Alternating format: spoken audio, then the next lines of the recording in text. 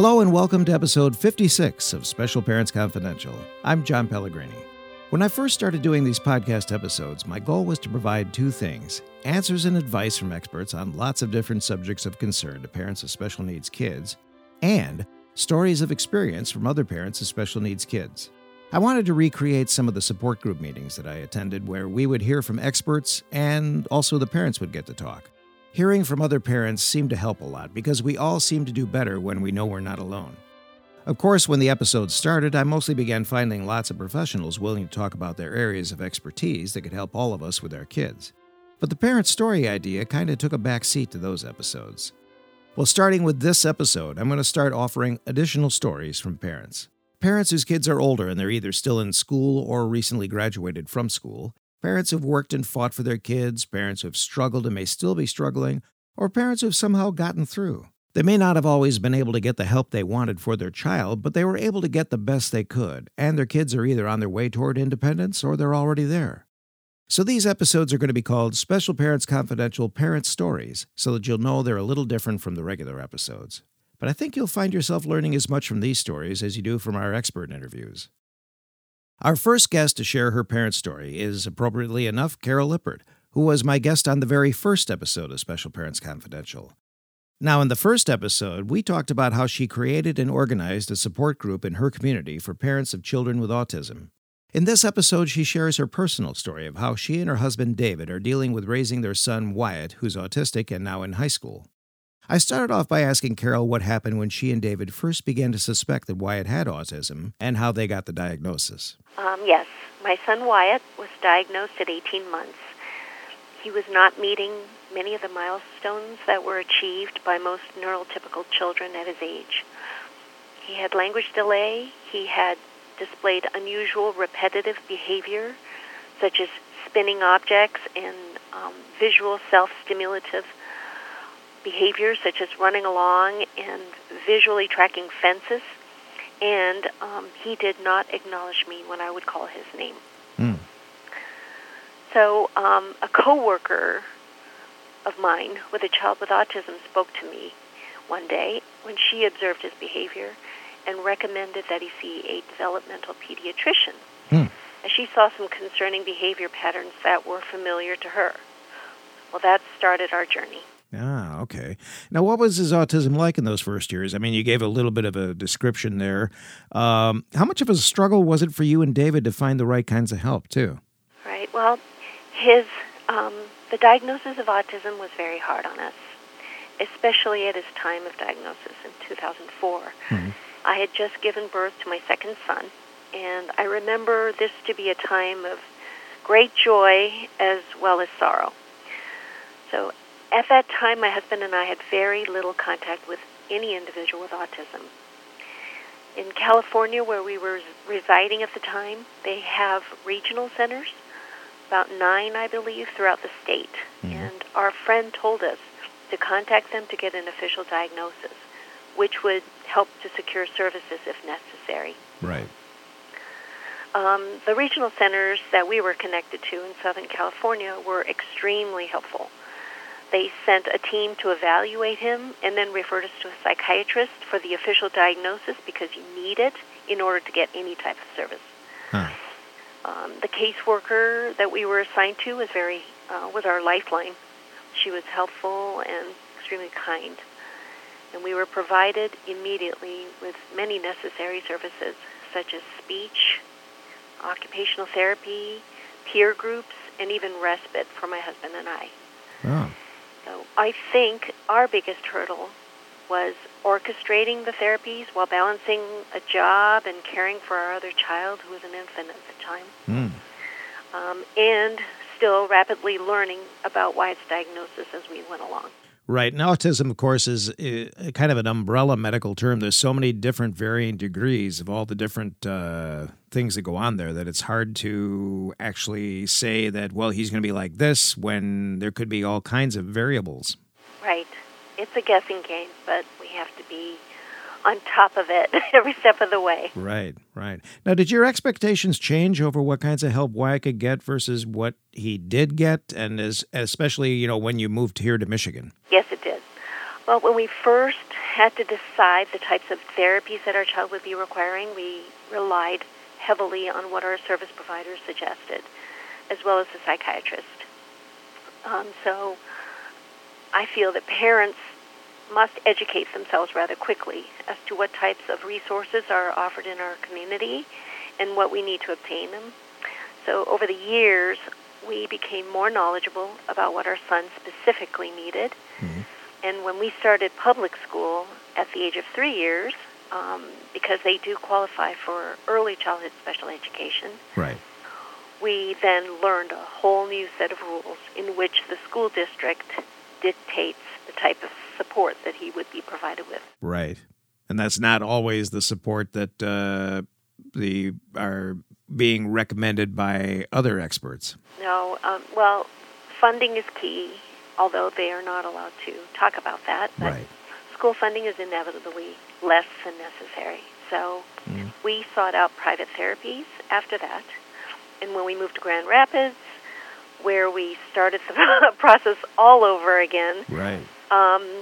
Then they dictated the programs that he was given as well. Right. Now, during Wyatt's elementary school years, it was decided by the school district that he should go to a center-based school that was not in your school district. So what is a center-based school, and why did the district decide they wanted him to go there? When my son was approximately 9, it was suggested from the school administrator that he be put on medication to help with his internal distractions. Mm-hmm. Now, my son has autism, so he has great challenges with focus and learning.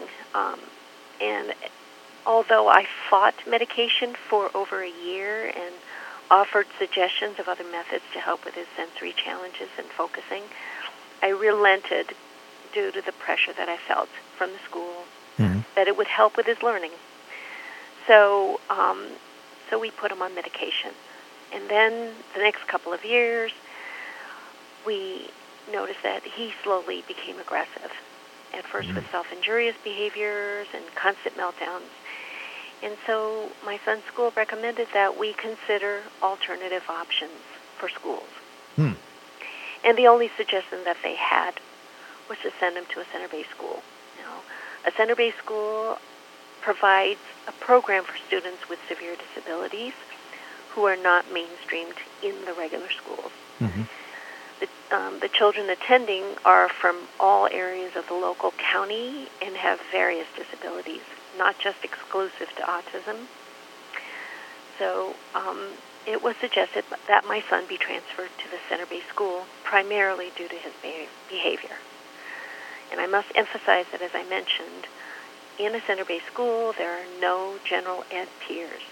And knowing this, I felt that this was not a right placement for my son, who attended the local public school, since the age of 3. Right. Well, it strikes me as, they say that kid can't come to school until his behavior gets better, but how is a child going to learn to behave in a school if a child is not at that school? Well, it was a very difficult time in our lives. Right. Well, I was going to say, how traumatic and how hard a struggle was it for you and David to cope with this situation? It was. Having a child with autism has definitely changed our family dynamics and lives. And although both of our children have always been our focus, our child with autism had taken priority over many aspects of our lives. It changes so many different aspects, our activities and even our relationship with our friends and family. And having my son start at his new school with unfamiliar staff and students and environment was a huge change in his life, and we had to adapt to this immediately. In my opinion, it was probably one of the most difficult situations that both my husband and I had to deal with. And my son's move to the new school was very painful to accept. However, the situation that existed at the time was extremely toxic and harmful to my son. So we did what we had to do. Right. Yeah, I remember you saying at the time, well, if they don't want my son at that school, then maybe he shouldn't be there, because who knows how they're going to be if he is there. Right. mean, there were no other options, and so we had to relent. And all we can do was stay involved and continue to help our son with appropriate support. Right. Now, did sending Wyatt to that center-based school help him more, or do you feel that he missed out on too many other things? Well, it was kind of a mixed thing, and we started him on an ABA program, and so he attended ABA, which is Applied Behavioral Analysis Therapy, right, every day of the week, and that was his first year involved going to ABA and then attending school. So that was to help with not only his behavior at the time, but with expressing his needs, as he has very little verbal communication skills. Mm-hmm. So I believe that in our situation, when my son was transferred to a center-based school, he was in need of a break as things became so stressful for him. The students and the teachers and staff at the center-based schools were more cognizant of how to support children of all disabilities and handled all related situations a little better because of their experience. Mm-hmm. And surprisingly, my son adapted to this new environment, though his behavior was still present until the discovery of the harmful effects the medication that he was on was doing to him. Ah, okay. So it was the medication that was causing all these problems with the aggression and all that. Right. Yeah. When we stopped giving him that medication to help with his focus, his behavior had immediately dropped. And that was noticed by staff and as well as therapists. So that was probably the primary cause of his behavior. Right. So, as far as being in a center-based school, the biggest loss for Wyatt was the benefit of the socialization with his general ed peers. Mm-hmm. Interaction with general ed peers or peer-to-peer support has been shown to benefit and impact our children with disabilities in terms of socialization and modeling of age-appropriate behaviors, and he didn't have that anymore. And so that was really my basis of argument for getting him back to his home school. Right. And his personal experience was, another unfortunate occurrence at his center-based school was that there's such a frequent turnover with his teachers, 5 in 5 years, and many long-term substitutes to fill the gaps that my son was not getting consistent schooling, and I had very little confidence that his educational goals were being met. Right. So my goal then, from the start, actually, was to work on ways to getting him back to a school and to put him in a more appropriate setting for him. Right. Now Wyatt's back in high school. He's back in the regular public school in your district. How has coping been for him as far as going back to a public school? I think it's been positive, and Wyatt has adapted quite well to being in his home district's high school. So there still appears, there are areas of having a different curriculum that he is still adjusting to it.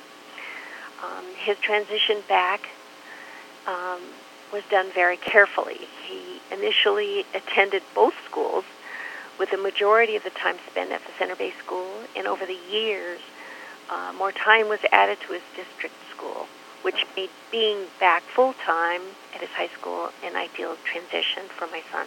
Mm-hmm. And he is now back with his peers that he grew up with, but he is still participating in a self-contained MOSI program within the high school.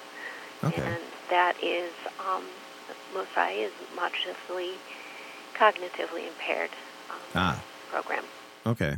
And how different is that from a regular program? A MOSI is, he has the benefit of being supported in a classroom by a teacher, a special education teacher, to provide him with the help that he needs to meet his individual goals. He is on an IEP, which is an individualized education program, so right. He has his own set of goals that he needs to meet at his school. However, he has the interaction with general ed peers that he also grew up with, and so that is a great benefit to him. Okay, so he's in a regular classroom with an IEP or with a special education teacher along with him. Right. No. Well, he is in a program. He is in a class. Okay. And however, he is has contact with the general ed peers and participates in activities when he can. Okay. Now, he's also involved in a lot of sports. Can you tell us how that has helped him socially? Sure. There are many reasons why our son has been active with sports and physical activities. He learned to swim at a very early age, as drowning is the number one cause of death for individuals with autism. Wow. So we got him to learn to swim. We started to teach him swimming at age 9 months, but he really started to learn at age 2. And as far as exercise goes, studies have shown that there appears to be a higher percentage of ASD individuals who are overweight, which causes many health issues, especially the kids with digestive issues, which many of them have digestive issues. Yeah. So we enrolled wide in a variety of sports and programs like special needs soccer and gymnastics and special hockey. And currently we belong to a gym, and we go as a family and on a regular basis, and where we walk the track and work out and with equipment and go swimming there. And but being involved in physical activities and programs has provided some social opportunities for Wyatt, because being in a special hockey team, for instance, has provided him with opportunities to meet other kids who play sports, and that type of opportunity isn't provided to him in a general ed school. So what would you say to parents who are probably just now getting the diagnosis for their kids, and they're not really sure what to do and what autism is going to mean for them in their future? Well, I would say to seek help and search for local resources, workshops, and programs as early as you can. Studies have shown that early intervention is important. However, I truly believe that it is never too late to teach your child, as we never stop learning. Another important